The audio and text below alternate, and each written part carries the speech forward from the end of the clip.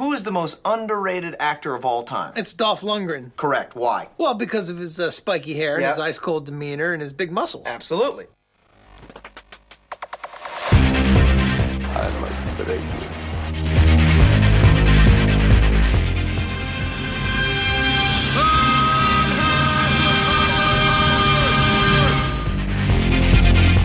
The guilty will be punished.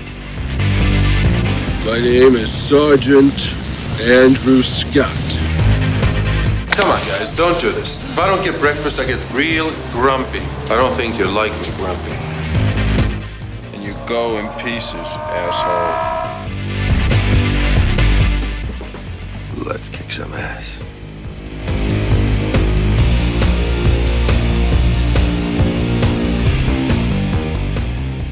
Hello and welcome back to I Must Break, this podcast, the fan podcast looking at the cinematic career of action legend Dolph Lundgren. I'm your host, Sean Malloy, and today, well, all roads lead to this, folks. Today we are looking at the action extravaganza 2010's The Expendables.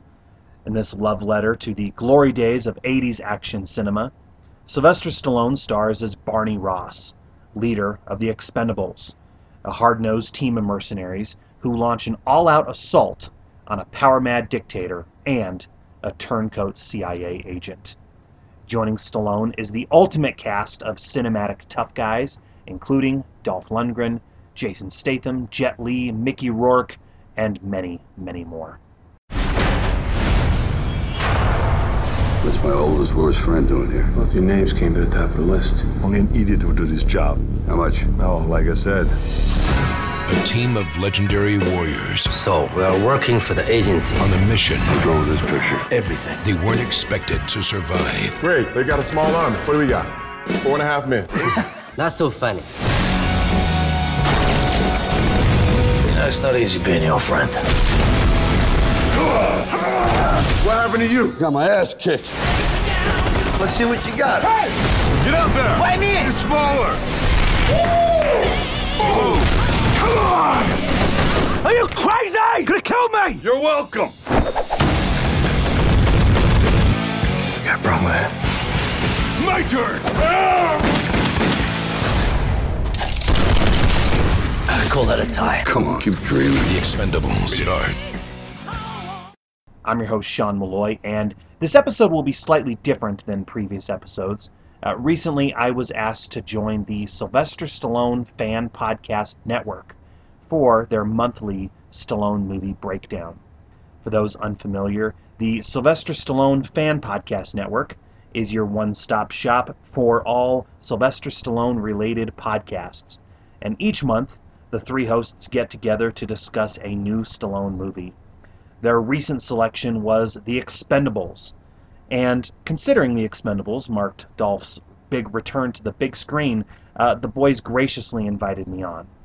So included here in this conversation, I was fortunate to join Ryan Rebalkin from Going the Distance, the Rocky series podcast, Doug Greenberg from the Rocky Minute, and Craig Cohen from the Slycast. So get ready, strap in. Here, we're discussing The Expendables. Enjoy.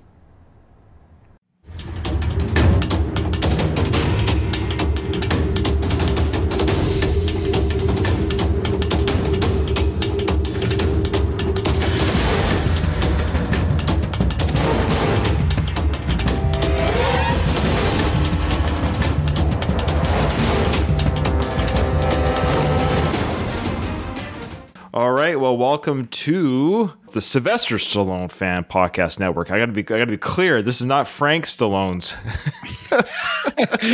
His fan podcast network. Yeah, I wonder how Frank Stallone's podcast is doing out there. His network fans and what have you. So shout out to Frank. Thousands of fans that he has, right, across the world. This episode that's coming up, they're going to be highlighting his cameo in Rocky 2. Oh, we're going to be devoting a whole 3-hour episode to his cameo in Rocky 2. It's Brian, Greg, and Rug. All right. Well, I'm really excited today. Well, first I'll introduce myself for anyone that's a first-time listener because they came onto this episode for the first time because they saw that we're doing The Expendables.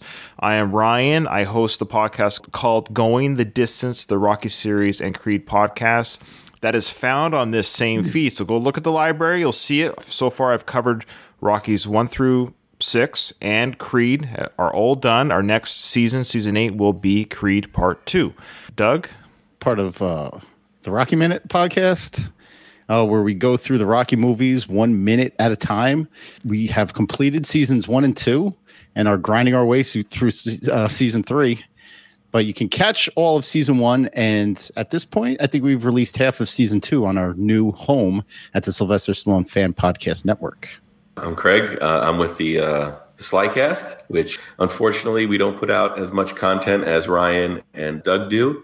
We have a lot of moving parts on our show, a lot of people involved, and a lot of busy people, including Mike Kunda, who just started his excellent show from Contender to Pretender. If you're missing Mike on a podcast, check that out. But I'm keeping busy myself. I'm doing music, and I'm also doing a monthly podcast called Conversations at Jack Rabbit Slims, which you three bozos are all going to be on eventually at different points. Well, I'm recording with you as of this recording tomorrow.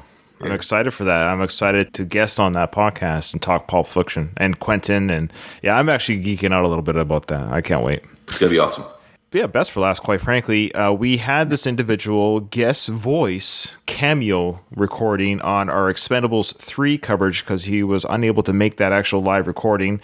We're very sincere when we said that Sean Malloy's recording was more succinct and well put together than our hour and a half of rambling of nothingness. And he's guessing with us live.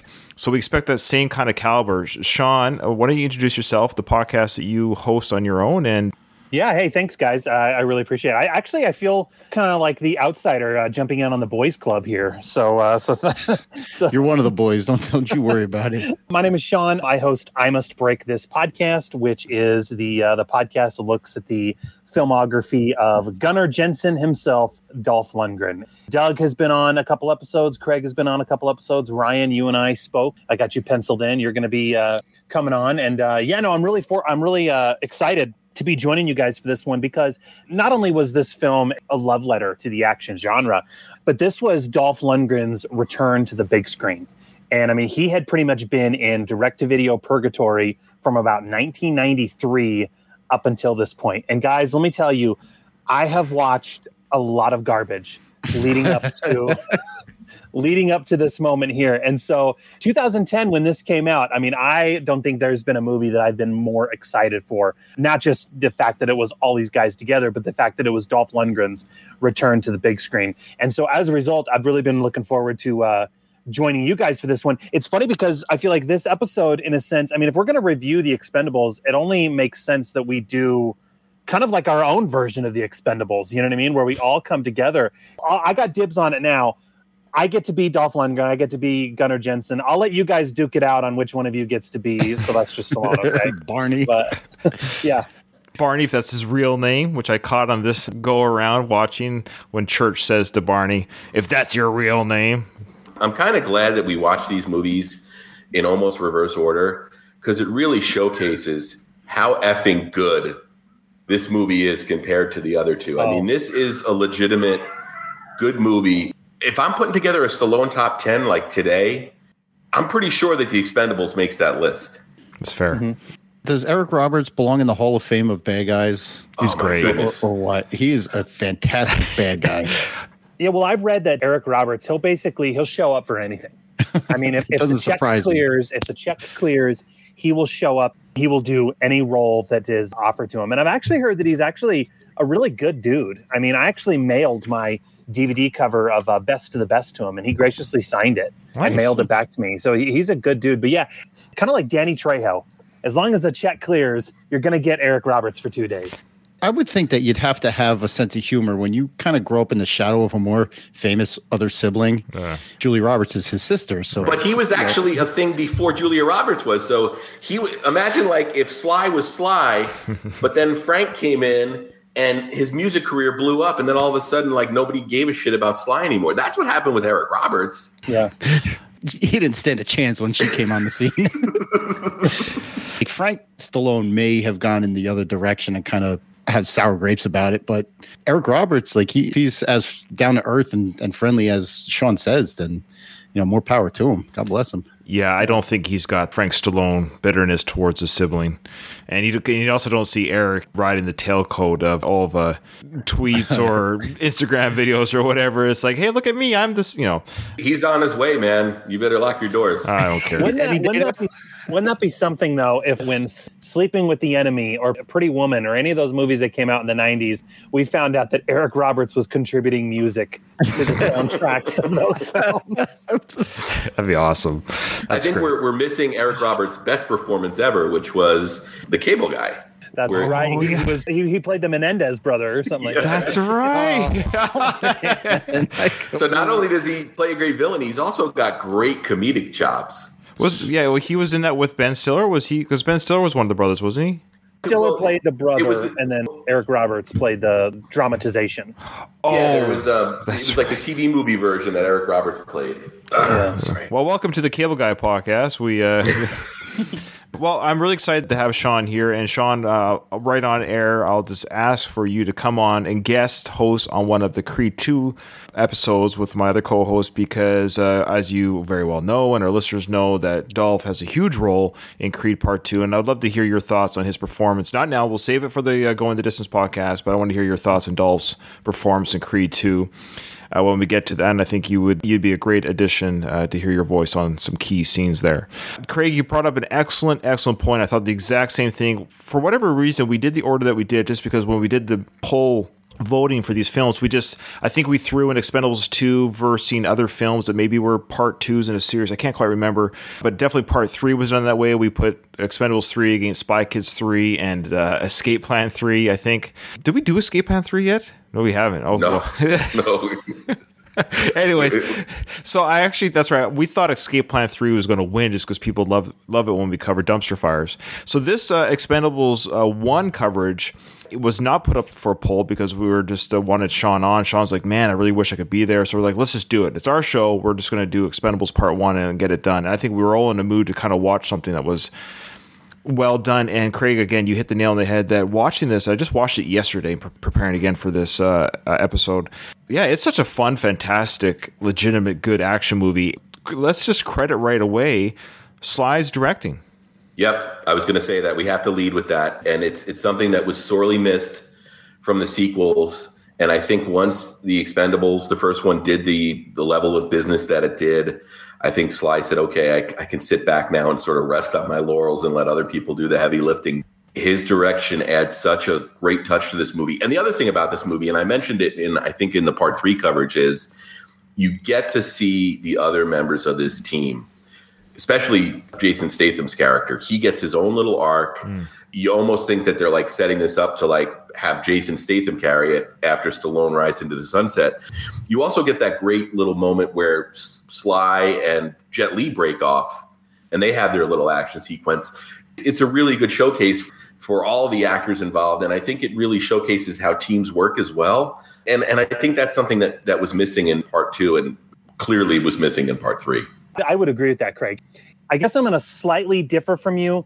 The whole little subplot or story arc with Jason Statham's character, I think it would work if this film was a TV series, that at the very least a mini series, because, okay, yeah, it's cool that they're doing it, but on the other hand, it's an hour and 40 minutes or whatever, and they're given this little subplot to Statham's character, but then they give nothing to Jet Li's character. They really don't give anything to Randy Couture's character. Jet Li's character gets a little throwaway line about how he has a family. I need a raise. Why? I need more money for my son.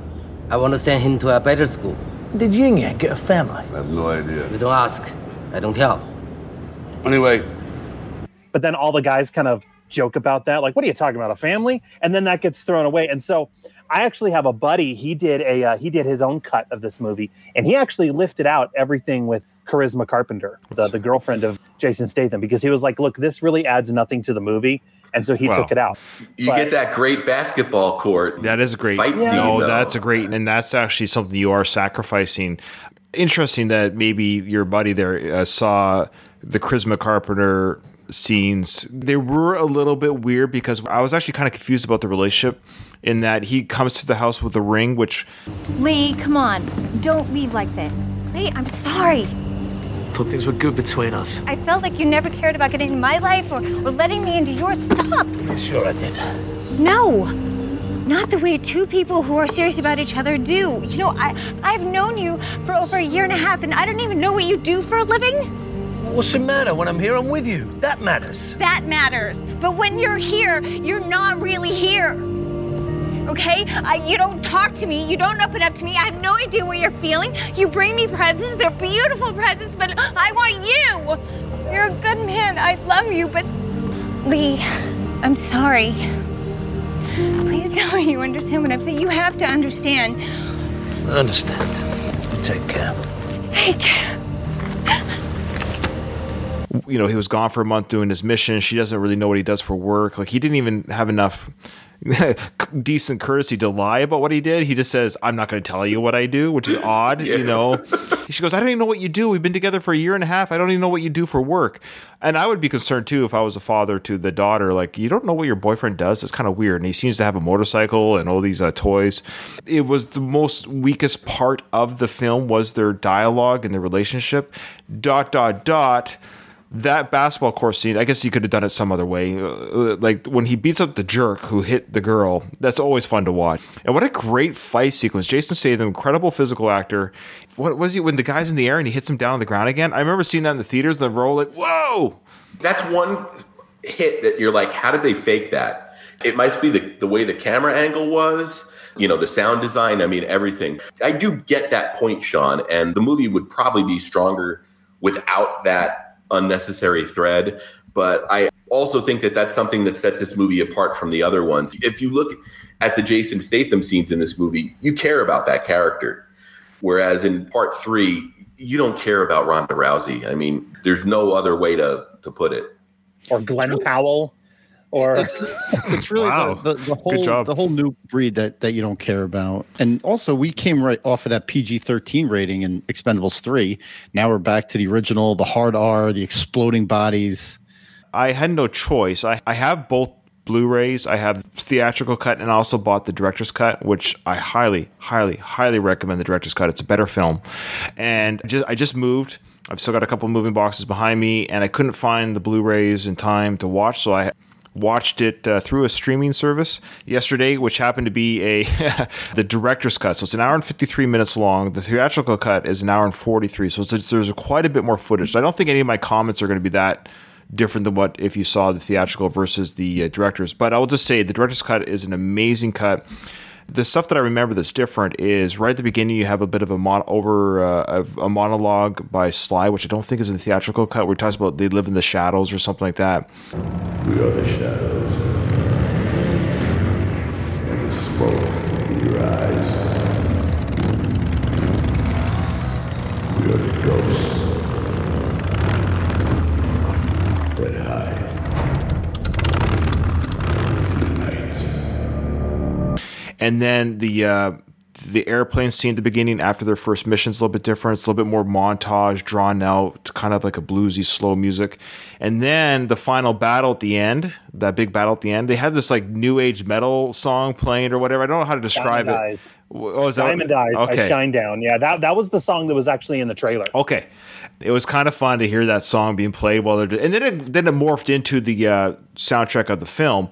But it was like, oh yeah, I forgot about this. It was actually kind of a fun little sequence of them just like explosions, bolts, and Brian Tyler did the music for this, right? He's been Sly's guy. I did notice during that last sort of siege on the island that I heard hints of the stuff that he did for the 2 Rambo films. Interesting. And I wonder if that was he didn't think that he was going to really be scoring that sequence. And then Sly was like, yeah, they're not going to use the Shinedown song, so you got to come up with something. Oh, maybe. For a concept like this film that it is, okay, all these action stars together in one movie, I feel like a concept like that alone needs a score, needs a signature score that you can hum in your head or whatever. I remember the score. I mean, the dun dun dun dun dun dun dun dun.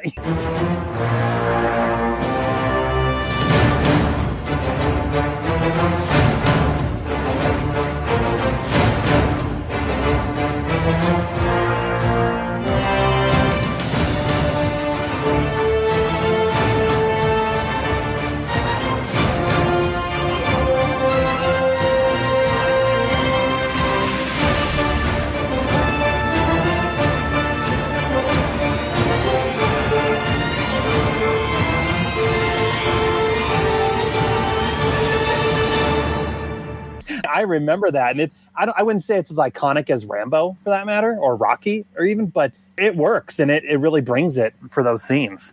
He's one of the more memorable score guys when I see his name, because it seems like he's more of a throwback to sort of what Jerry Goldsmith did. He'll get really orchestral, but he'll also get really percussive and into that area of things. So anytime I see his name, I get interested in seeing what he's going to do. It's funny you mentioned Jerry Goldsmith, Craig, because I had the same kind of feeling that it's harkening back to the old 80s action films that are like surrounded in a military kind of setting. They have that march type of music. Yeah, it definitely brought me back to that kind of era. It's a very good soundtrack. It's got that very heavy oomph in its orchestra. It's a great action soundtrack. It's a well done movie, guys. At the end of the day, this is not a dumpster fire. This is a barn burner. This is a great fun action film. We loved Expendables 2. I think the weakest one we talked about, of course, is Expendables 3. And what was missing from 3 had nothing to do with the direction. I think the direction style was good. I think Patrick Hughes did a good job with the direction. I think he did a good job wrangling the actors. We said it before 100 times. It was the new crew, kind of taken away from the old crew. And part 2, of course, I just tip my hat to Jean-Claude for being the greatest villain of the trilogy. However, part 1 is a real showcase of the original kind of Expendables crew. Yeah, the Statham-Stallone relationship was fun to watch when they're kind of talking about relationship talk with each other. No, that's the point. You think you know someone and you truly do not. Aren't you the guy who said the man who best gets along with women is the man who can get along without them? No, you're so not listening. I'm talking about when you give all the control to the woman. You relinquish the power. Right. You give it all to the girl. Right. Right at that very moment is the time that she will tear out your heart. Right. She'll screw the milkman. She'll get pregnant with a stranger. I'm telling you, it's exactly what's happening. Sure. And it's repeating itself every relationship I have. It's the same. Truthfully, she wasn't your type. Well, I wasn't finished. Look, enjoy your freedom. Yeah, you wait till it happens to you. It has. So it'd be interesting, Sean, to see what your friend cut out there, because there was a lot of talk that Statham had, at least in the director's cut, where he's talking about his relationship with his girl. That's kind of an ongoing gag throughout the film. So it'd be interesting to see. So I've seen this multiple times, but in watching it again, the big reason why they gave Statham's character so much to do, if you look at the year this was, not so much the year it came out, but the year that it was made, Statham was like the leading action guy in the genre. Stallone was basically kind of slowly on a comeback. Lundgren, he was in the direct-to-video era, if you will. But all those other guys really weren't. I mean, Terry Crews, Randy Couture, they were still trying to kind of prove something. It makes sense from a marketing standpoint for Statham's character to really be the one who, maybe he's not the one running the show and leading the show, but he's the one who arguably, I think, gets the most to do in this film. What's interesting is how they basically sideline him for a good 30 minutes or so in part 2. If you remember in part 2 when they go to Bulgaria. I think it was filming obligations, if I remember correctly. So they made the storyline seem like you're putting me in this crappy side mission. I think that was an inside joke, but also written for the movie, because I think he had obligations where he couldn't be on set as much as due to conflicts, because it's so hard to correlate all these guys' careers. That's my understanding. I mean, it makes sense though. I mean, if you think about it, considering in the first Expendables movie, for the entire second act of the movie or so, it's pretty much the Stallone and Statham show. And then in the second one, it's Statham who gets sidelined, and suddenly Dolph is given much more to do in that second act of Expendables 2. So is Terry Crews. So is Randy Couture. I have a few feelings about him. I don't even think he should be in this movie. But just say no. Just say no. I don't want to mitigate his talents in the MMA field or in the octagon, because he could. He would destroy all of us on his knees with both hands behind his back. But he's not an action star. And I remember when this movie was shopped and when it was being marketed and promoted and everything. I mean, I was stoked. I don't think I've been more excited for a movie. Oh, yeah. And this comes from someone who grew up with comic books in the 90s. So I was more stoked for this than I was the Avengers or any of that stuff. When it was announced, it was like, okay, Stallone, awesome. Statham, he's a guy, he's an action dude, great. Jet Li, that works. And then if you remember, the fourth one that was announced was Dolph Lundgren. And so that one, for me, put this on a whole other level, because it was like, okay, that's great. And then suddenly they started adding more cast members. They announced Randy Couture. And I remember thinking like, well, okay, he's a tough guy, but he's not an action star. Like, come on. And I think this goes back to what we saw in part 3, that Sly, I think he was really ready to put all of his eggs in the MMA basket. I think he probably saw MMA as like the new boxing. That was sort of Sly's maybe idea of how to get different eyes on his projects.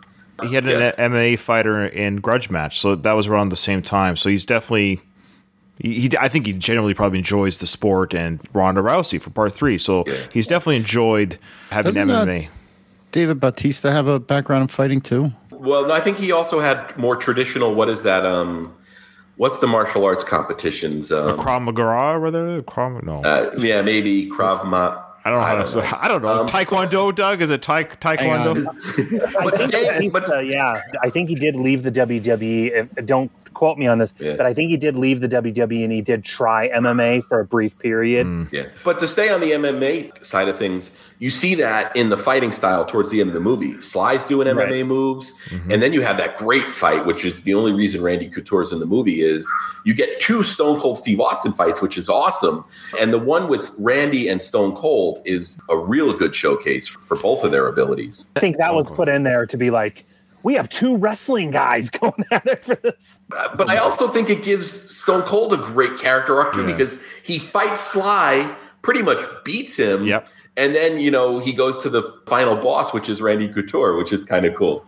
What I like about the Expendables is to kind of play to the real world with the art world, in that, yes, we know that Steve Austin is a sports entertainer, he's a wrestler, but to be that, you have to be physical, you have to be coordinated, you just can't be, it's scripted, but the entertainment is real, and the jumps and the bumps and the things these guys go through, especially of course during the Mick Foley days and what have you, these guys, the physicality of it, it's incredible what they do. And so if you think about it, if you're an action film director and you've got to get some physical fights done for your film, would you hire me, just because I got a pretty face? Or would you hire maybe Couture, who can I can take the bumps, I can take the hits, I got the grappling moves, it's the training to get them to do the fighting.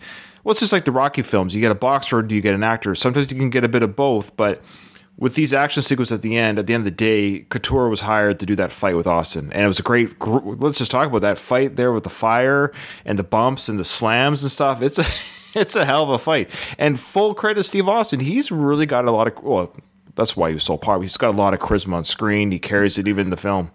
Well, it's funny. Me and Sean have had an offline conversation about Stone Cold probably earlier this month. The latest episode of Conversations at Jackrabbit Slim's, I sat down with a screenwriter named John Sullivan, who wrote a really, really good Stone Cold movie called Great interview, Recoil. by the way. Great. Sorry. Oh, thank you. Yeah, great. And he also wrote a movie for Antonio Banderas, so there's a huge Expendables connection there. Yeah. After Sean listened to that episode, we were sort of texting back and forth about Stone Cold's movie career. Way too short-lived, in my opinion. And it's a shame because if you watch him in the Expendables, he's got the charisma. I mean, he was one of the biggest wrestling stars.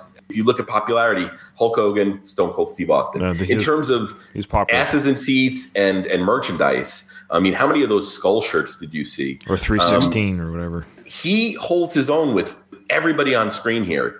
Maybe you credit some of that to Sly's directing again. Sly knows how to work with actors. Mm-hmm. Just for the record, David Bautista did embark on an MMA stretch lasting 1 fight. Oh, that he won. Oh, good for him. Yeah, but he went out on top. He did. He became a purple belt in Brazilian Jiu-Jitsu under tutelage of Cesar Gracie, one of the famed Gracie family members. Yeah, going to be no rematch. Yeah, I wouldn't want to mess with him. So the question, we actually have one person in our YouTube chat. Like I was saying before, I put this on YouTube just so I have a backup recording. We are being joined by a fellow named Drew. He's actually chiming in quite a bit here, so hi to Drew. He has a question that I think we'll leave to Sean to answer. Sean, did you feel that the Lundgren-Lee fight lived up to the hype? I love the Lundgren-Lee fight. That was one of the things that Stallone and Dolph Lundgren actually, they kind of spoiled early on when the film was being shopped and when it was being filmed and everything. That was one of the things that they kind of were like, oh yeah, Lundgren and Lee don't like each other. They get into it and everything. And that was one of the things that I think maybe should have been left as a surprise to audiences. I think it's a great fight. I think if there's one thing about it that I don't like, there's way too much close-up shots. You don't really get to see Lundgren's style versus Jet Li's fighting style. That was one of the slight disappointments. I will see, if you want to see what I think this fight should have been, and sadly wasn't. Dolph did a movie back in 2015 called Skin Trade, where he and Tony Jaa, I don't know if you guys know who Tony Jaa is, but Tony Jaa is Protector, yeah. He and Tony Jaa go at it, and the way that fight scene is filmed is what I feel like the fight scene here in Expendables should have been, because there's lots of wide shots, and so you get to see the scope of that fight. The fight in Expendables 1 is because they're in such close quarters. In any case, I would say check out the fight scene in Skin Trade. It's pretty dope. One of the cool things about this is seeing how Jet Li's character even the playing field by drawing Gunner into spaces that he knew that like there were going to be low bars and stuff where his height would work against him. I thought that was a real cool character trait and sort of showed how his character approaches evening the playing field when he needs to. Sean, you brought up the quick cuts and everything in the fight scene. This is one of those more recent action movies that have really wild camera moves during the fight sequences, quick cuts, shaky camera, so you can't really see the beginning to the end of the fight. There's very little choreography going on there, except within those little frames. And fighting like that drives me nuts. I want to see a nice choreographed fight. I'm in the middle. I see both points. I think it was just enough where it was entertaining just to see Lundgren versus Lee. If you're to tell me 20 years ago, can you imagine, or 20, or like in 1990, let's say it was 1993, and you're like to say, hey, well, I guess it would have to be 94 when Lethal Weapon 4 came out. You say, hey, you know, see that Jet Li guy that you just saw for the first time on screen? Well, he's going to fight Dolph Lundgren in the film. Like, what? The fact that we're even seeing these combinations, you know, Austin versus Couture, Austin versus Sly, and then Lee versus Lundgren.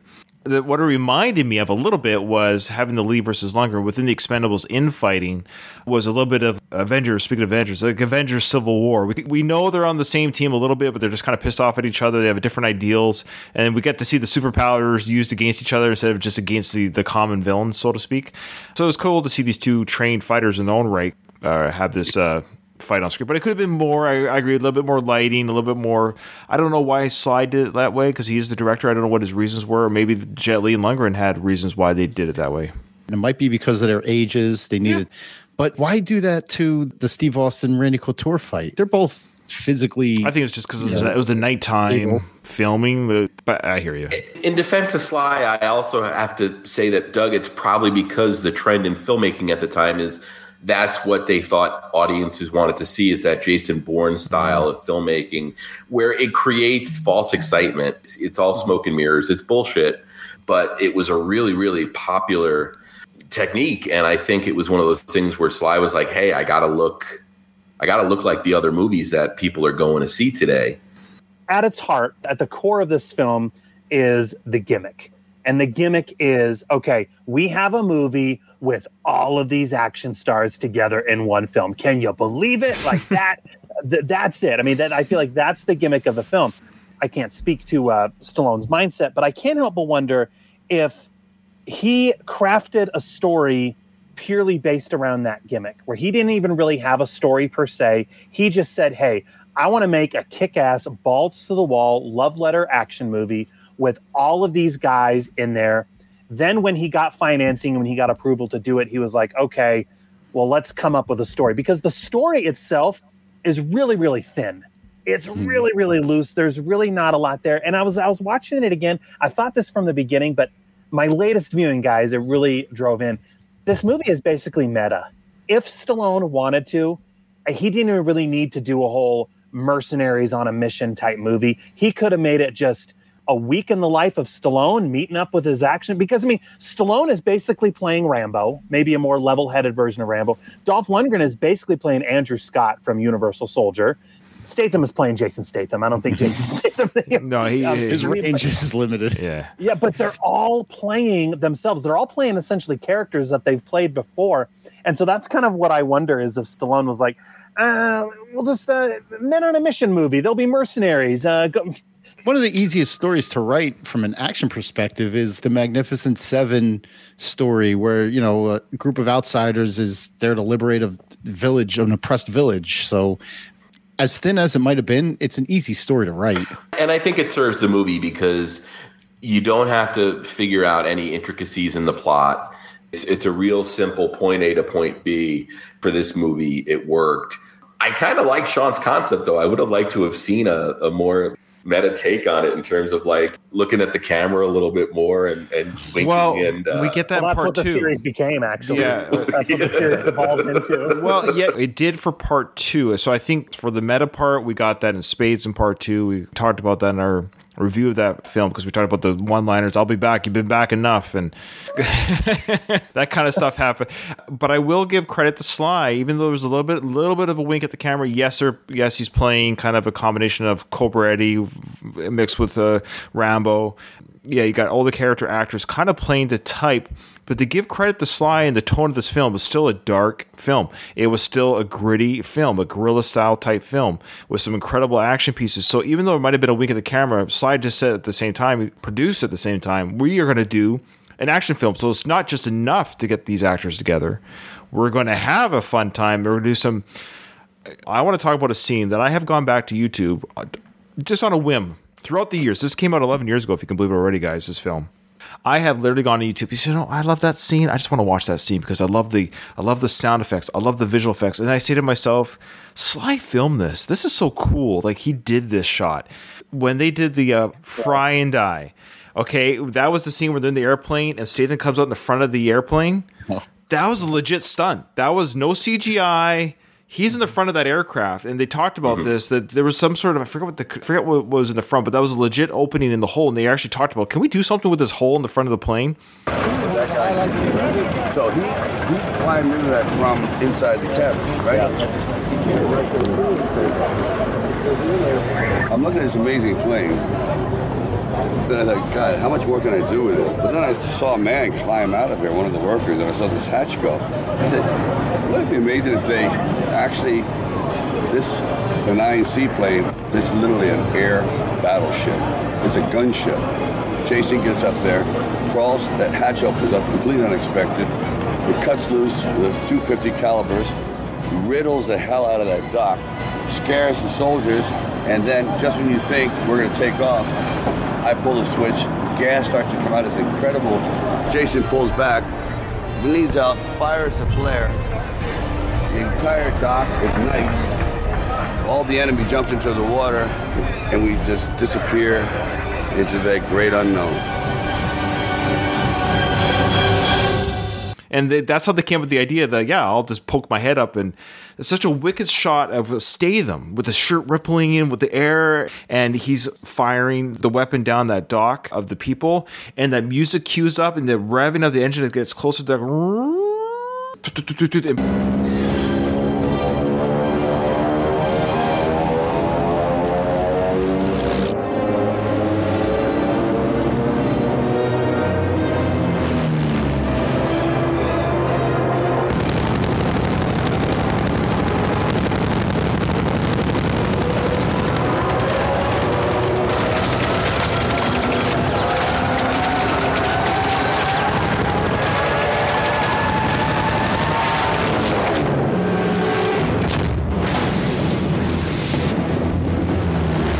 You're watching that for the first time, you're like, oh wow, that was a freaking amazing, that aerial shot. And then you're like, oh, then the gas, and then Statham turns around like, oh my goodness, it's just that's one of the greatest action sequences of all time. I put that right up there with the T-1000 rig chase with the metal guy, man. I've watched that over and over again on YouTube. You remind me of me and my little boy reenacting scenes from a movie. Like, dude, wasn't it so amazing when the one guy was like, "You'll never take me alive," and the other guy's like, "Blah, blah." I was thinking that same thing. It's like a kid describing his favorite scene. I'm a nerd at heart when it comes to Sly and the action films. And when they're good, that's an impressive action sequence of actual no CGI. A real explosion, real explosions. You can almost feel the heat from the screen. What do you guys think of the Fry and Die? Come on, don't leave me hanging. I love it. I mean, I think, now that you are mentioning it and talking about it, Ryan, I think it's important to note because if you look at a lot of the action movies that are made nowadays, they don't have the budgets that this film had. And you certainly don't get action sequences that look as polished and nice as this is. A lot of the films actually that Dolph Lundgren has done recently that have gone direct to video and whatnot, the genre to an extent is kind of dying in a lot of ways. And we don't see scenes like that anymore. So yeah, I agree with you. When you see something like that, it's kind of like, wow, this is a movie. This is a real movie here. But a lot of the stuff that you see filmed nowadays, they don't have the budgets, they don't have the shooting time to effectively and properly do it. And so what you get is a shell of what could have been, sadly. So yeah, I agree with you. It's a dope shot. It illustrates the cool sort of shorthand the two characters have with each other. And it really shows that they've been working together because he's able to use that, fry and die. So obviously it's something they've done before. So instantly, it's the shorthand. Statham knows what he's got to do. I thought that was also a really quick way to sort of illustrate that these guys have worked together a lot. They've got this shorthand developed and they're really a team. I do feel bad for the guy that at immigration. He does pull his gun, so obviously he was going to shoot Barney, but Barney takes way too much pleasure in killing that guy where you look nervous. Come on, I know you're a mercenary and stuff, and this guy's probably questionable. I don't think he was Army. I think that was like this dude's job before the Army took over. No, I will defend Barney's actions for killing. This guy has led in probably sex trafficking. He's probably done some pretty.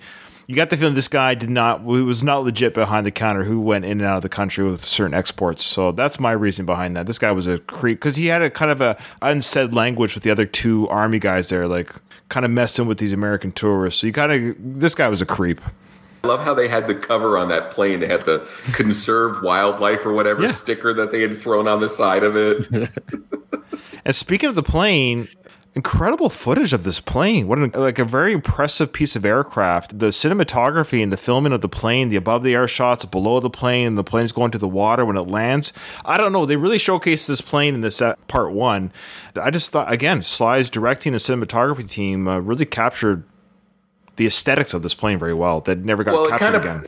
It kind of bums you out because if you think if this was made in the 80s, we would have gotten like the G.I. Joe size figures.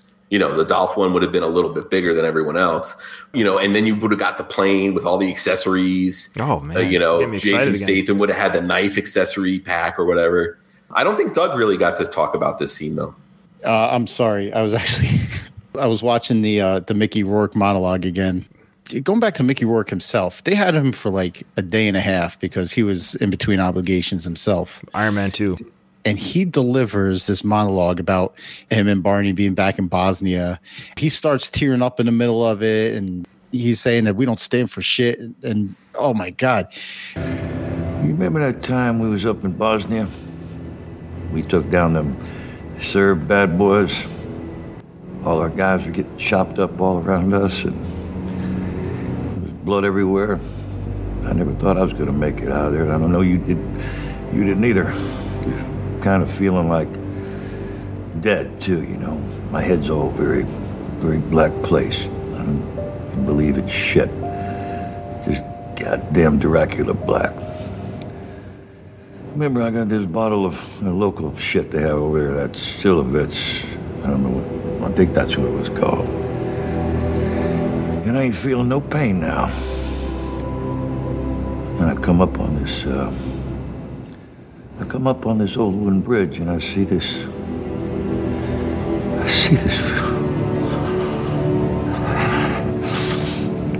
woman standing there, and she's, I stepped out, and she saw me, and she was just looking right in my eyes, and I was looking right in her eyes. I knew what she was gonna do. She looked at me, and I knew she was gonna jump. You know what I did, man? I just turned around and I kept walking until I heard that splash.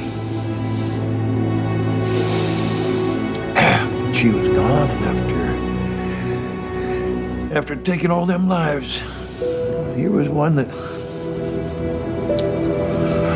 I could have saved, but it didn't. And what I realized later on was if I'd have saved that woman, I might have, saved what was left of my soul, In a movie where it's wall-to-wall action and comedic moments that you want out of an action movie, you got this couple of minute part where it's just a straight heartfelt monologue that kind of comes out of nowhere. If you want a scene that gets inside you, it's this one. You walk away, yeah, you remember like the explosions and the fights and everything else, but this monologue it stuck with me. It was like his shoe shine moment. Yes. Yeah, exactly. For sure. It's one of those things where it's both frustrating to see Mickey perform this and to see him crap out his career before this too. It's unfortunate. You can see what he has in his tank still, and for whatever, and then again with the wrestler, I think it was around the same time. So you see that Mickey still has this in him, but kind of wasted years with botched plastic surgery and boxing and what have you. So it's unfortunate it's fortunate that we see this coming from Mickey, and it's also kind of frustrating to watch this coming from Mickey when you could have realized how much more he could have given us as moviegoers with other films. It does serve a very important part of the film. So I know Sly wrote this film, and he directed it, of course, so he would have been directing Mickey. I don't know what their conversations were, but I wonder what their conversation was. Hey, okay, Mickey, this is your scene. Sly goes, I wrote this piece of dialogue for you. Mickey, I want you to cry. I want you to choke up. I'm kind of curious what the direction was by Sly, or he probably just let Mickey do whatever he wanted. I think Mickey said, I got this. This is the end of peak Mickey Rourke in terms of his popularity, I think his acting ability, and his face. After this, he went down a road that I have no idea where he's gone, and I'm not going to shame anybody. It's probably mental health issues on top of everything else. Yeah. But I mean, he was coming off The Wrestler, which he got nominated for the Oscar for. Huge comeback piece for him. Yeah. Say what you want about Iron Man 2, it had its problems because it was made in the middle of or coming up against a writer's strike. The Iron Man movies are sort of like the Expendables, where they decline in quality as you go along. Sly knew just to get out of Mickey Rourke's way. They probably, I bet you they had a quick conversation maybe the night before. Like Sly was like, hey, these are the beats we need to hit. Mickey Rourke was like, okay, let's go to the bar, have some drinks. And then the next day, I think they just banged it out. Yeah. There aren't too many cuts in it, right? It's straight up a one shot. It's a one shot model. It's on his face the whole time and close in on his face the whole time. And he's tearing up. He's actually got some drool coming down his lip. The acting and the emotion is, I would say it feels out of place, but you're right. It's almost like an Oscar-worthy performance in an action film, which is very odd to see that type of, we get that with First Blood, like Craig was saying at the end. So this is kind of like the shoe shine moment in Expendables, exactly a great metaphor. But it serves a point in the story. The Expendables at this time as a team, they had become a little bit blackened. They had become a little bit disingenuous with their motives to get money. They were mercs for hire, that they didn't really have a moral code. And Mickey Rourke's character, Tool's saying, I'm lost. My demons have overtaken me. My life, like I've lost myself to the demons, but there's hope for you. Because he says that woman jumped off the bridge. Instead of me, a great line where he says, of all the people I've killed, I had a chance to save somebody. And I turned my back on that woman. I heard her jump into the river. He goes, I could have saved her. I could have talked her down from the bridge, but I didn't. I turned my back on her because it's uncomfortable to meet somebody there. He's telling Barney, look, you left a girl behind or somebody in distress on that island, and you're going to turn your back on her because the money's not there anymore. Barney had a kind of a come to Jesus moment where he's like, yeah, I don't want to lose my soul. I see my friend here who's lost himself, and I have a chance to turn my life around. It's not about the money. Now it's about the morally right thing to do. So the team went back without the money. A lot of great stories that we don't see that happened before this film even of the Expendables, where I guess they had lost their own reasons of being good. They just started doing things for the money. The team corrects that course. So that's why the future films are, I would say they're more maybe jovial or maybe more, because now that you could argue they kind of got their moral mojo back after this moment. But that's one of the huge problems with the series is, okay, these are tough guy mercenaries, okay, who take on nasty, dirty jobs for money.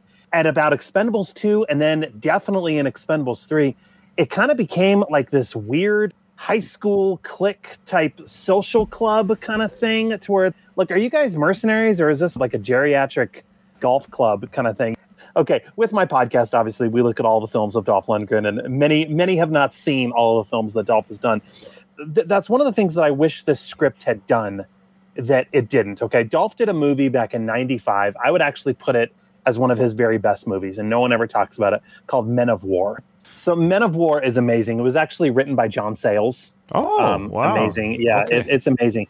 But what Men of War does is what I feel Expendables should have done. And what it is, okay, it's basically in that one, Dolph is a leader of a band of mercenaries, okay? They go to this island to do some immoral deeds, and then Dolph's moral compass gets righted, and he realizes, look, I don't want to do this. And so what happens is his team of mercenaries gets fractured. to where he leads the good guys in becoming the island's saviors, if you will, and then the other guys are in it for the money, and the other guys come back to the island, and a big war erupts.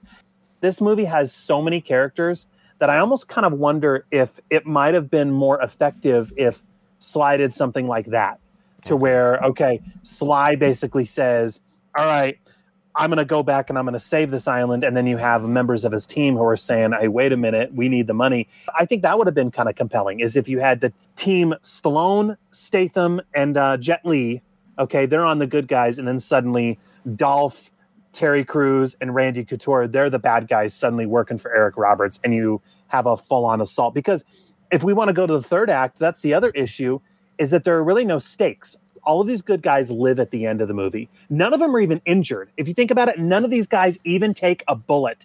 And so that's one thing that I kind of wonder. I don't know how you guys feel about that. Well, okay, well, slow down, but then they were injured. They were injured. I will be. I'll push back the series, though. But you're right. Series. It's an action film where the good guys. It seems like they're unscathed. But if you actually go back and look at the fights, those bumps and stuff. Sly was injured in real life taking that fight with Austin. Right. But and I know I kind of went on different points, but I'll go to my first point though. Yeah. Don't you think that would have been kind of cool if that would have made things a little tighter if they had this core team who gets split? And that could have led to some really cool marketing. Which team are you on? Team Lundgren or Team Stallone? You know what I mean? That's what Avengers Civil War did. So I agree with you. It was Captain America, actually. What did I say? Oh, sorry. My bad. Yeah, which is basically Avengers. It was an Avengers film. We just lost. How many people just stopped the podcast because you don't know your Marvel? Oh, well, excuse me. Yeah, anyway. No, you can't make Terry Crews the bad guy, though. Terry Crews is just too... Okay.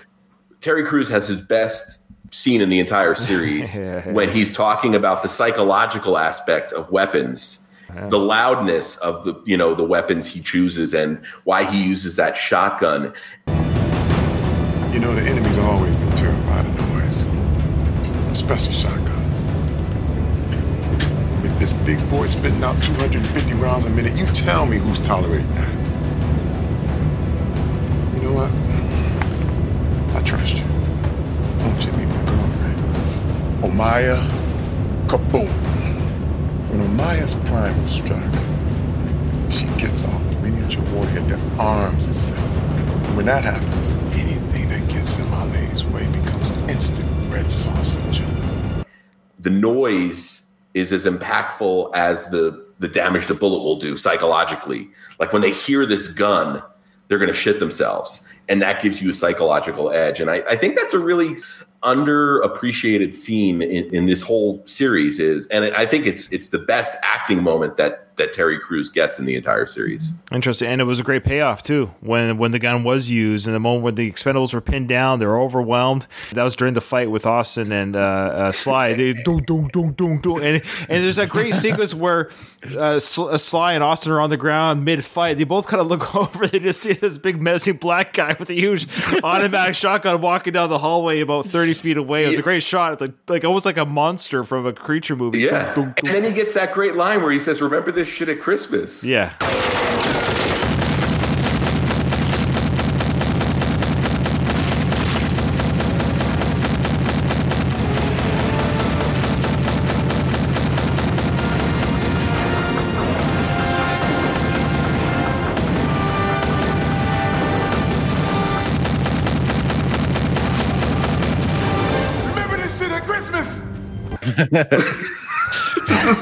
That's another one. It's complete action movie to a T, complete with the witty quips in between action set pieces.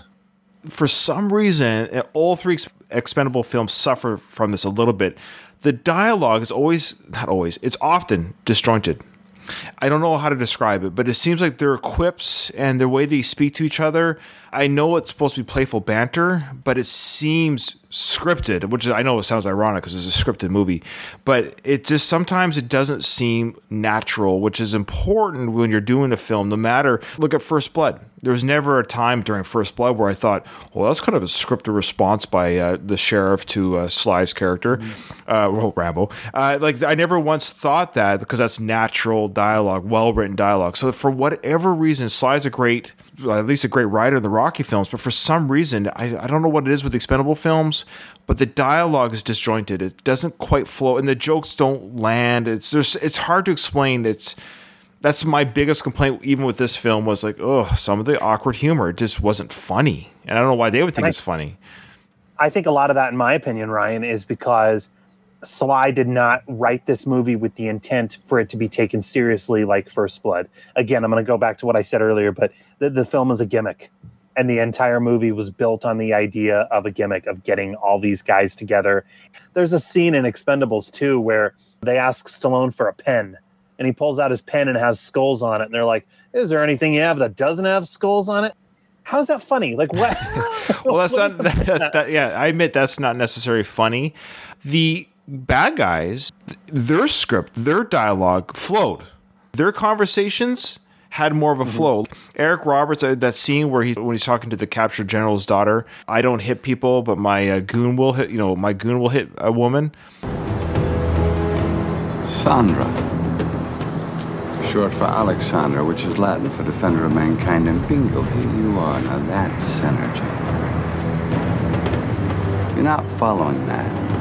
And I know you're probably not. Illiteracy being 98% in your country. Try following this. A very wise dead man once told me that a real man never strikes a woman. You push some if you have to, but you never strike them. This man, however, does not share that moral dilemma. So the question, Sandra, why were the Americans here? There's scenes with the quote-unquote bad guys and their conversations and their dialogue did flow. But for some reason, the Expendables dialogue, their interaction, not all the time, but especially when it comes to the quips, they just didn't land. Maybe Sly's not a great humorist when it comes to actually writing that, other than his... I mean, also to back up Sean's point, you could tell this was written completely tongue-in-cheek. Maybe they don't punch up the villains' dialogue because you don't want to like them. You don't want to find anything endearing about them, even if it is like a beat of comedy. You don't want to. Maybe, to draw the line between good and evil in this one. If Stallone had intended this to be taken seriously, then he would have given the team of the Expendables more stakes, and we would have seen more of a threat. Because you mentioned it earlier, Doug. I mean, this is Stallone's version of Magnificent Seven. And if you look at a film like Magnificent Seven, or even a film like The Dirty Dozen, for example, you have a group of men on a mission movie, but there are casualties in the end. Okay, not all of the seven survive. Not all of the Dirty Dozen survive. And in this film, for it being such a difficult mission, they all survive at the end, and they're all hanging out at that bar at the end. So, I mean, I go back and forth on it. On one hand, okay, if he meant it to be tongue-in-cheek and silly, then of course he's going to have all the characters live at the end. But then there are some other scenes that are just so violent that it's like, well, how hard was this mission? Or maybe these guys are just so amazingly good at what they do that they all survive the mission in the end. It was Sly knew that if this movie did well, there would be sequels. And he's like, how can I take food off Terry Crews's table? Even with Dolph, Dolph was supposed to die in this movie. Yeah. And at some point they're like, well, if there's a sequel, we're going to need Gunner. So I think that was what it was. I mean, you understand it from a business perspective that imagine like Sly being like, oh, sorry, you're not going to be around for the sequel because you die in this movie. Well, that's we know one thing about Stallone is he's loyal to his guys. Right. For sure. So, yeah, that's a good point also, Craig. Well, look, I do want to go back to what you were saying about the villain and the dialogue, and I might have missed it because I stepped out for a minute. I think Eric Roberts has a really good sort of – he's got like the whiny villain line at the end where he completely misses the point of why the team came back, where, you get Barney saying, I came back for her dipshit. Monroe! Drop the weapons or I'll put a bullet through her eye. Don't test me.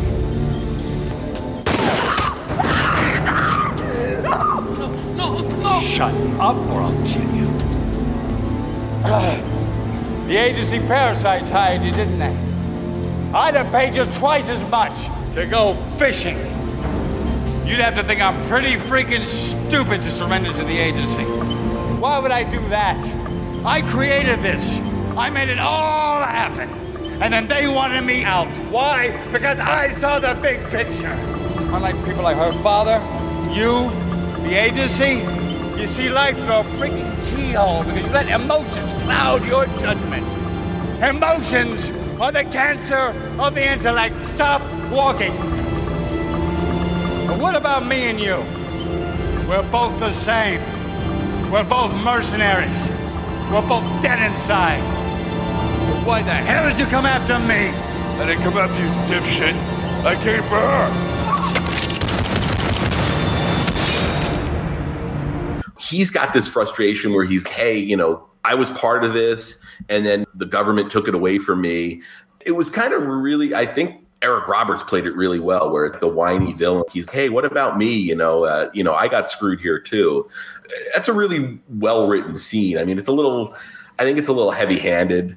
Barney says, I came back for her, but I think it's kind of really on the nose. But that's a good scene, and that's a scene I don't think you'd get in a lot of your by-the-book action movies, and I think that's kind of what Sly brings to the genre. Are we to believe that Yin Yang, Jet Li's character, he's... Sean, you're on mute. Sorry. Sorry about that. You had to say something. You were on mute. Oh, I wasn't looking at the screen. I just started talking. No, perfectly, though. Doug interrupted my talk to let me know that I didn't actually step on Sean, that he was muted naturally. Now I've got to edit that disaster. Okay. Leave it in. All right, I'm just joking. I'll just finish this and Sean, jump in. Was Yin Yang number 3? Because it seems like he was in on these decision-making stuff. I didn't notice that until, watching this again after the other two.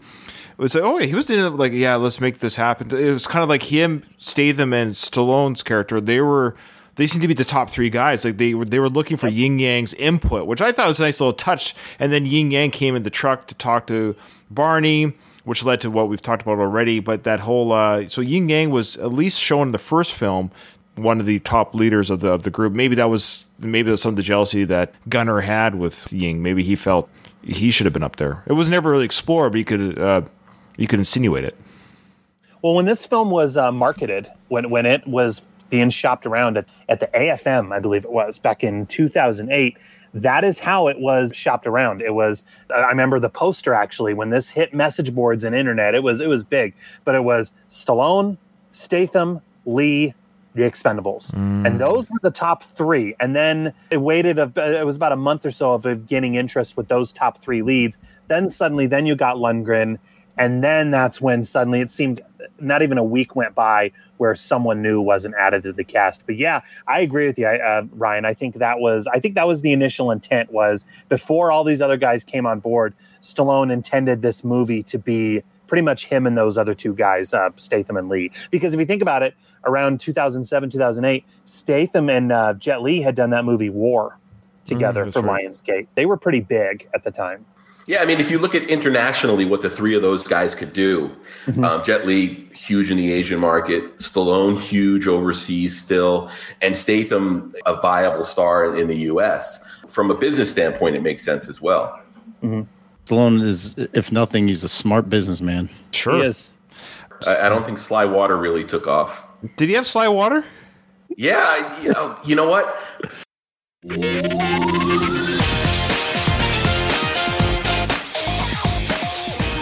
You get it good? Your drink, just quickly while you have it, that's Sly Water. That's glacial water. I do. Yes, it is. Well, yes, it is. It is from Mount Rainier, and it's an unbelievable water. It's, because when you think about it, the only good water, the best water in the world, is glacial water, because it never touches the ground, never has to go through any aqua filters, any purification. It's like, actually, this water is like, maybe fell from the sky 20,000 years ago, rain, formed, put into a glacier form, and then slowly being melted because it sits over a low-burning volcano. So it puts out about 20,000 gallons an hour of pure water. I thought it's extraordinary. And people are willing to spend money on. You have to. Water. You have it's to. amazing. No, I've always said water is the new gold standard. You can't live without it, and there's not much of it around that's really good. I'm embarrassed to admit, when I leave the country, I do. I brush my teeth with bottled water. I mean, I just... I think you take your bathtub with you and just fill it up. I'm soaking in Sly, right? All right, let me have these 2 right here. I'm not going to tell you what the other one is. This is a taste test. One is Sly, and the other is a different water. Of course, I just had a mouthful of oregano, but it's okay. So everything's going to taste Italian right now. Everything's going to taste Do you know like which one pizza. is which? Do you know which one is which? You're absolutely positive. Oh my God. Which is Sly? This could be. Why did you do it before I had the oregano here? Somebody sold you oregano? This is not. Yeah. That is Sly right there. Totally. That's the better water? Are you serious?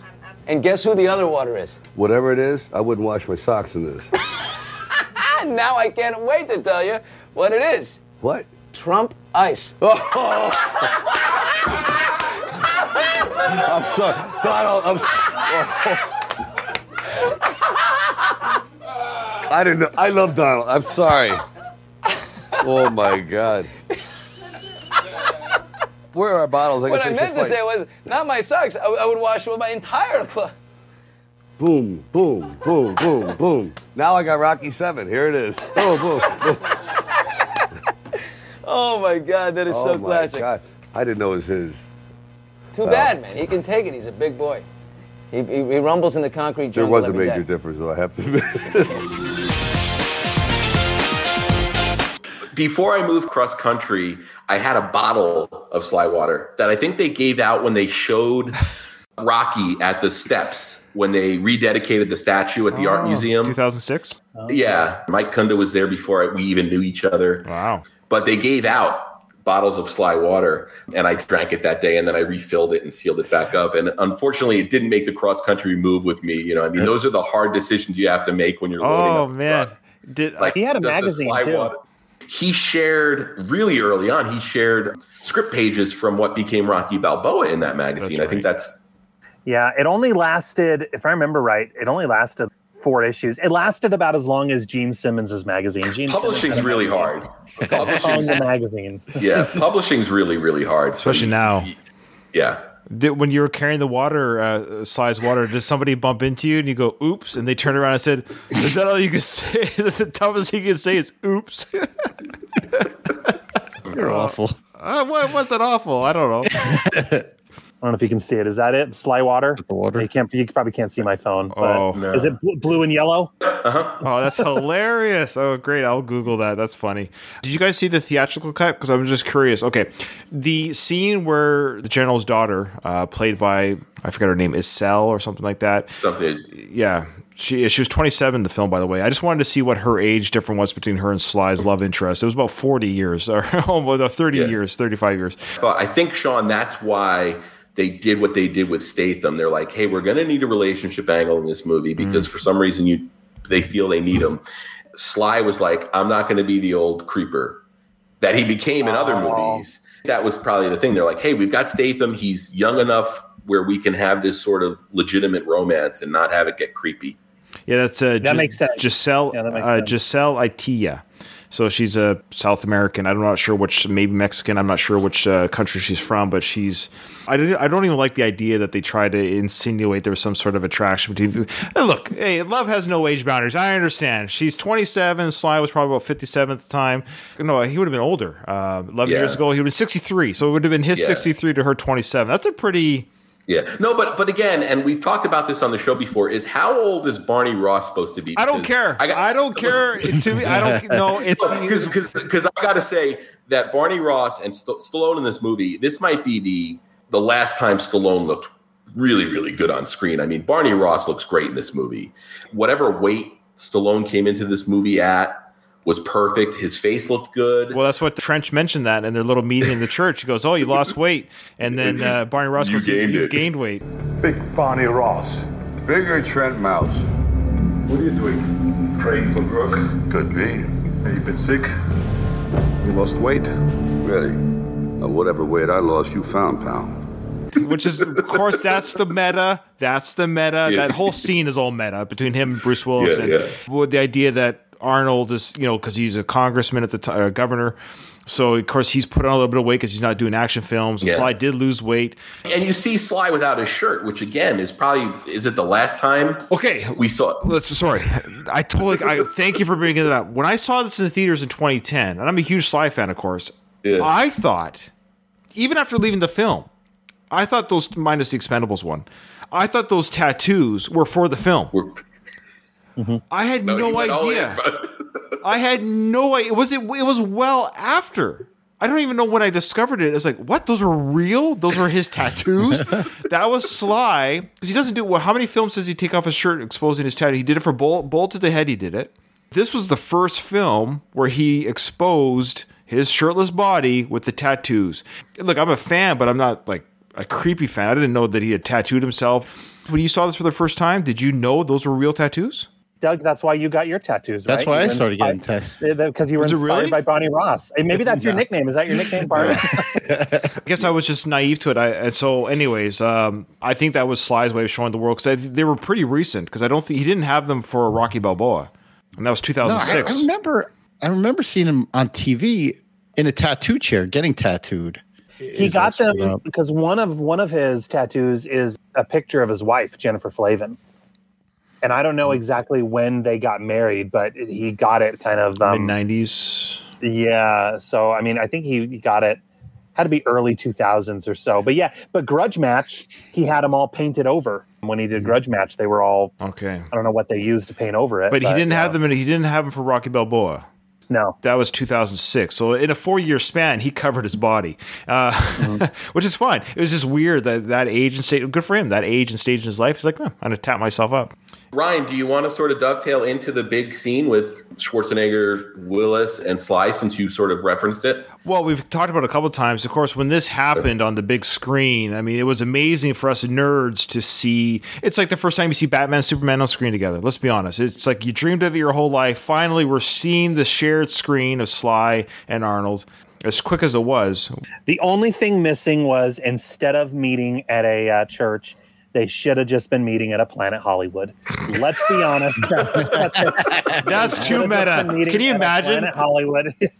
But that's what it was. No, it's not that bad. It wasn't that bad. No, come on. When Schwarzenegger looks at Stallone and says, "Give this job to my friend. He loves playing in the jungle." Wink, wink. Only an idiot would do this job. How much? No, like I said, I'm busy anyway, so give this job to my friend here. He loves playing in the jungle, right? Rambo. They should have just been meeting at a Planet Hollywood. Well, if we're going to go that far, they should have just met at a Taco Bell with Trench being the president of the United States. Sly was extremely generous here because we've all talked about the rivalry those two had in the 80s and how Schwarzenegger talked about how he tricked Stallone into taking certain roles that were bad for his career. But I think Sly was really generous here because he basically lets Schwarzenegger or Trench get the upper hand here, where Trench says, I don't need the money, so he can have this job. Let's get down to business. See who wants to work. You ever hear of an island called Valena? No. Yeah.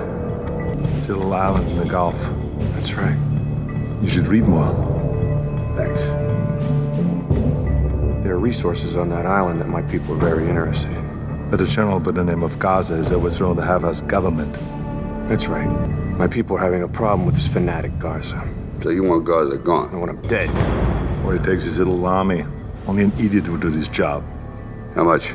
No, like I said. But he also shows that Trench is more aware of what's going on globally because he knows of the island. He knows of Valena. It's a great scene for Schwarzenegger because it completely exposes Barney as like being unprepared and also needing the money. Yeah, you could argue that this just shows that Barney Ross's team has been doing things for the money as of late, that they're not involved with the world affairs, they're just involved who's the highest bidder. Whereas Trench's character might already kind of be on the moral high ground. When this happened, I remember thinking, oh man, that was, it was fun, but boy, that's too quick, because I knew he was still governor at the time. Was he not still governor at the time? Yeah, and he had to do it for free. Because as governor, I don't think he can act in a film, so he had to do that for free.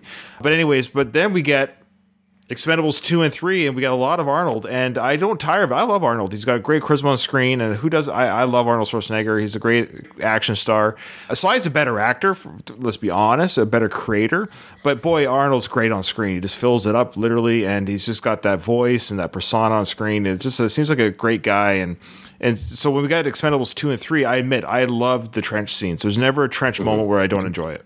Correct me if I'm wrong. I believe that in Expendables 1, Willis, Stallone, and Schwarzenegger were not all together. I think it was Sly and Willis and then Sly and Schwarzenegger, and then through creative editing, I'm confused who wasn't there because there was times where I think Sly and Arnold weren't there.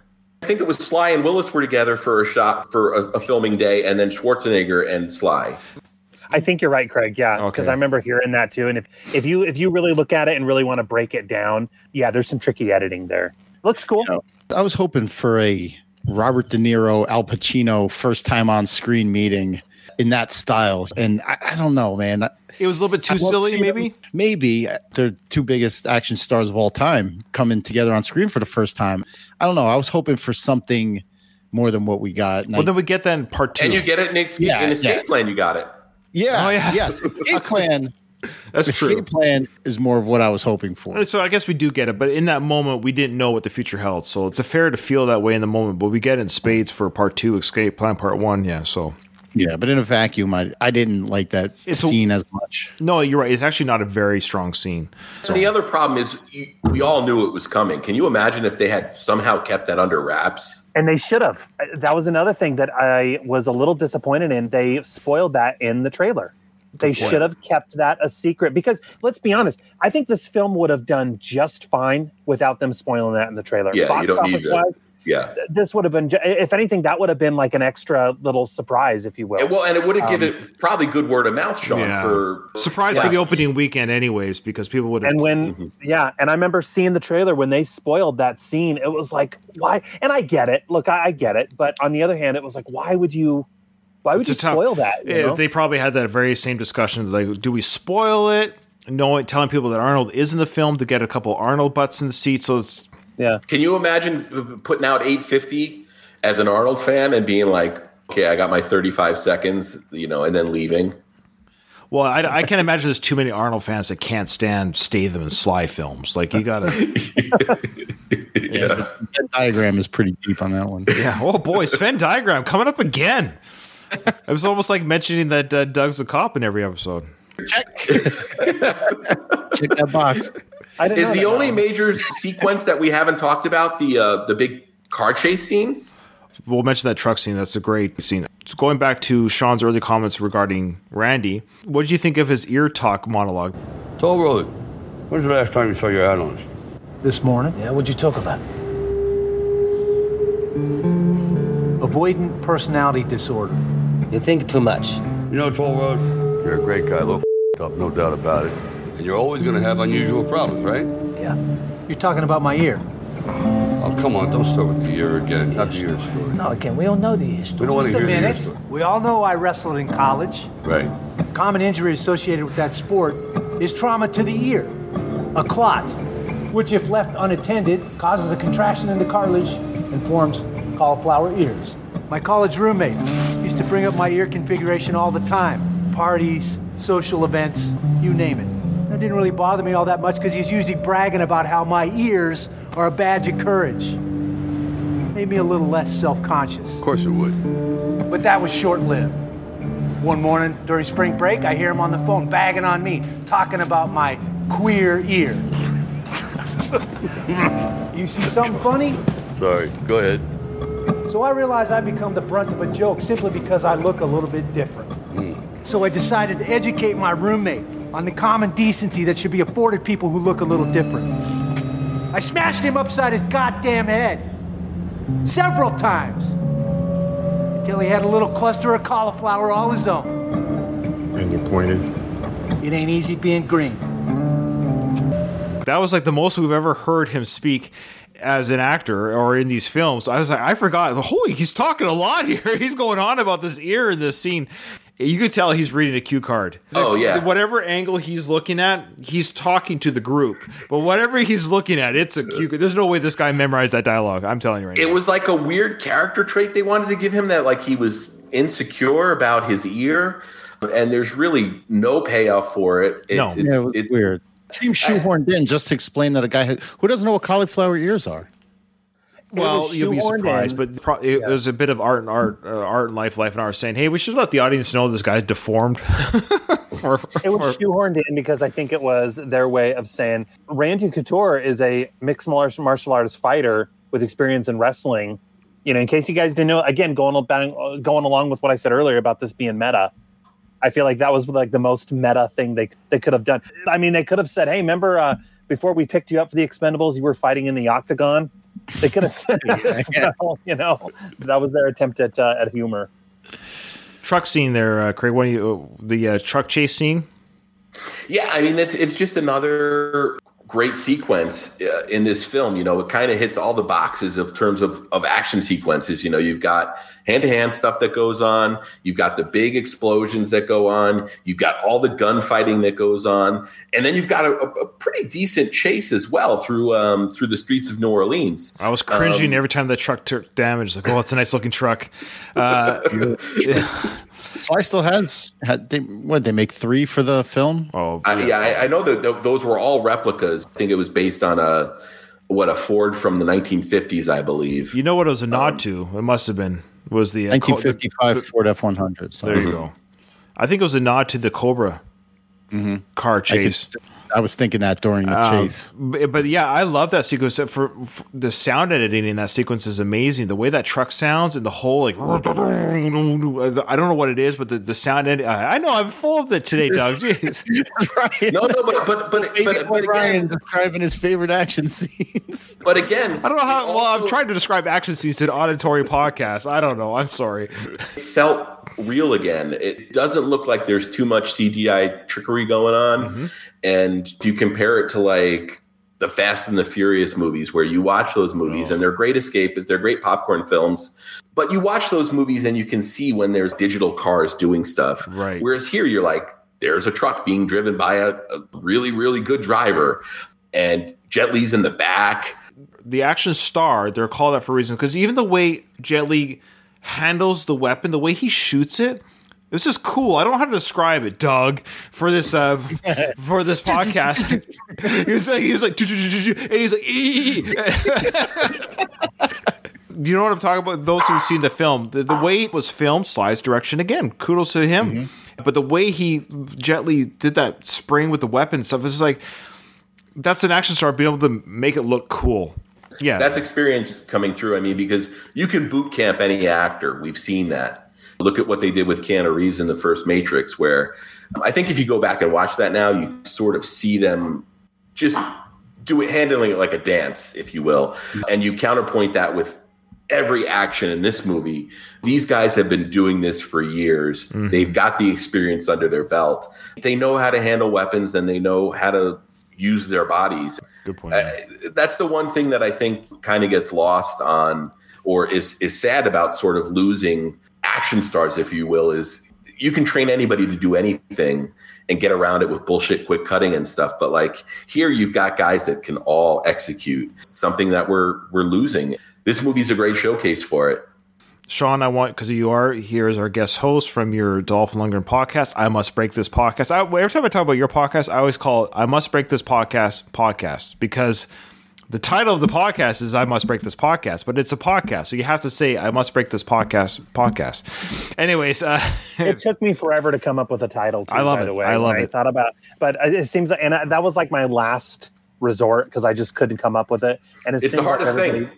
And it seems like everybody digs it, to be honest. So, and I'm 66 episodes in or whatever. So that's awesome. Got to keep going. Now, before we close up this, I want to get your final thoughts on Dolph's overall performance in this film. And I'm actually, before you do, I want to give my 2 bits. My 2 bits is, this isn't taking it away from Dolph. It's not his fault, but his character development in this film is really kind of frustrating. It's a weird... It is. Okay. It is.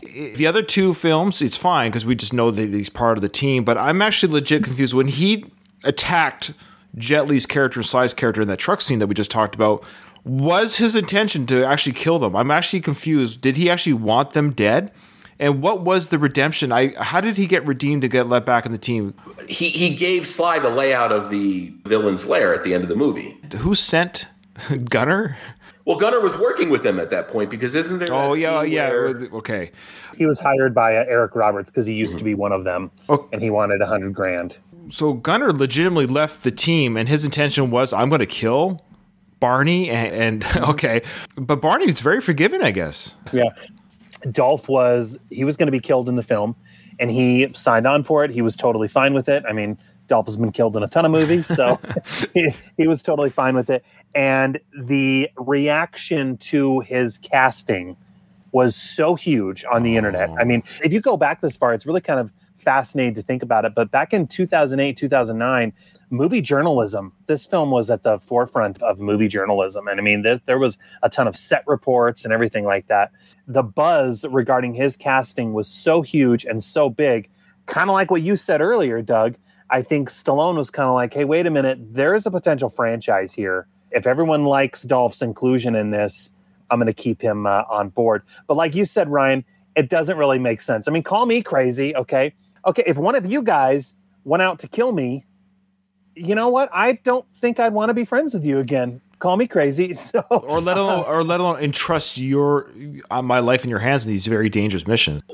I mean, it's referenced that he's got some kind of drug problem, but they didn't really showcase it anywhere near enough. And I think Barney's able to realize that it wasn't Gunner doing it. It was the drugs or whatever substance abuse problem that Gunner had. And I guess he knew the Gunner before addiction. I think he was able to forgive that. Yeah, you could argue that because yeah. even he seemed pained. Like even when he shot Gunner, no, it's an action movie. It was actually good acting on Sly's part there, where he seemed pained by having to shoot him. He throws his hand to the ground. And he's like, shit.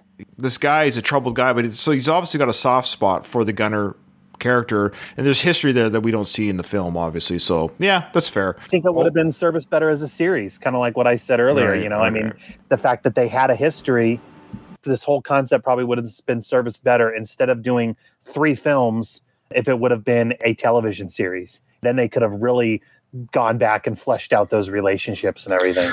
I'd say mainly Amazon. If you look at the programming that Amazon's been doing, they've got The Boys, which is ultra violent, really great storytelling. They've got Bosch. If Sly was developing Expendables in 2018 instead of 2008 or whatever, who knows? He might have gone to Amazon and gone to series. Definitely. And it's something that probably would have been really, really cool. That was a question brought up by Drew in our chat. He's like, whatever happened to that television series? I think it was talked about. That's classic Sly. He loves talking about shit he's never going to do. Where's the Zombie Squad Netflix show that nobody wants? Oh, I love it. One person I could think of. I picked up a paperback copy of that book that he's been talking about for years called Hunter. I've read it. Yeah, I've read it.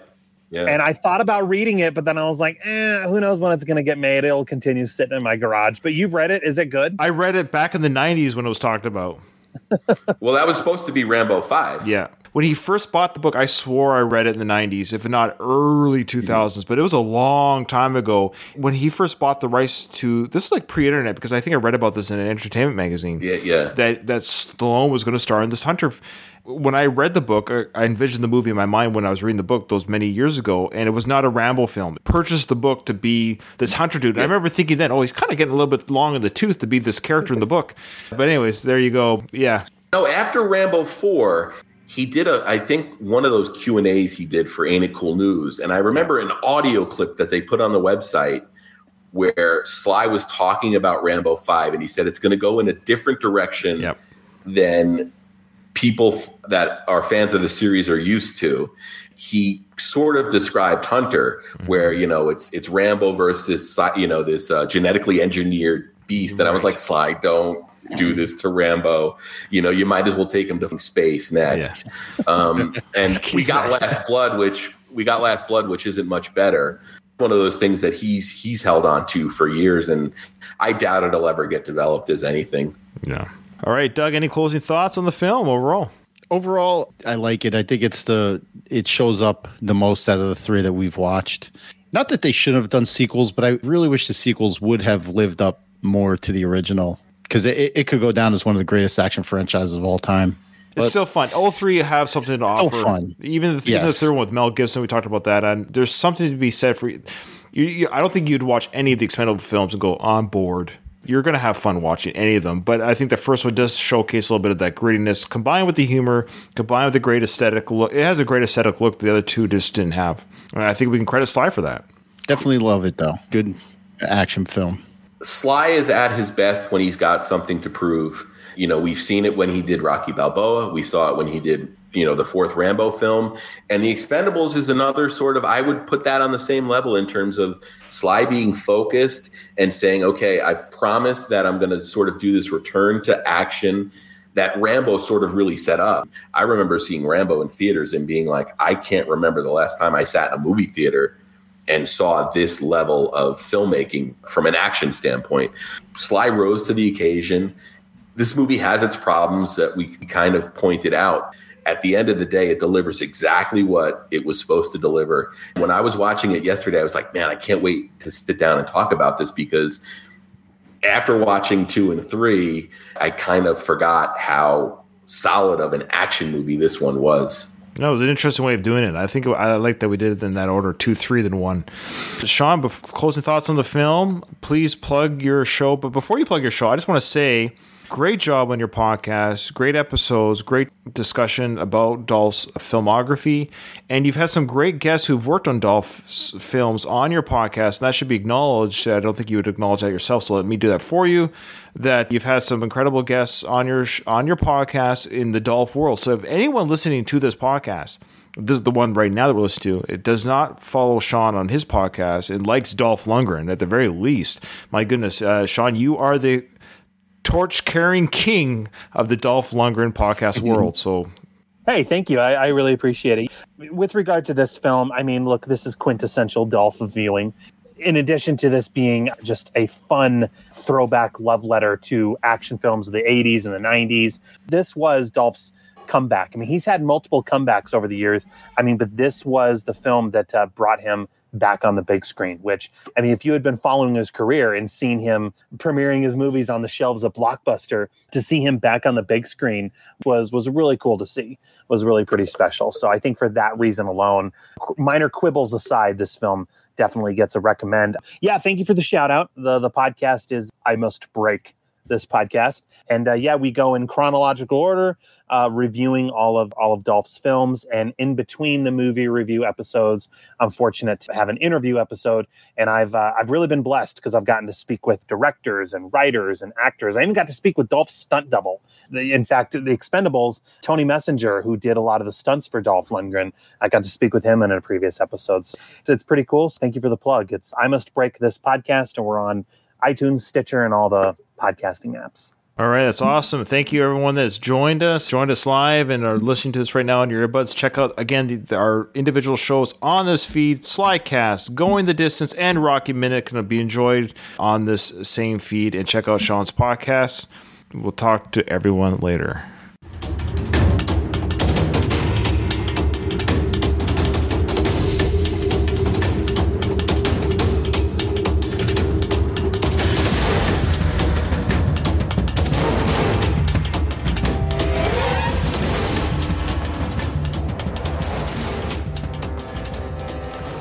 All right, so that was our Expendables discussion with the boys over at the Sylvester Stallone Fan Podcast Network.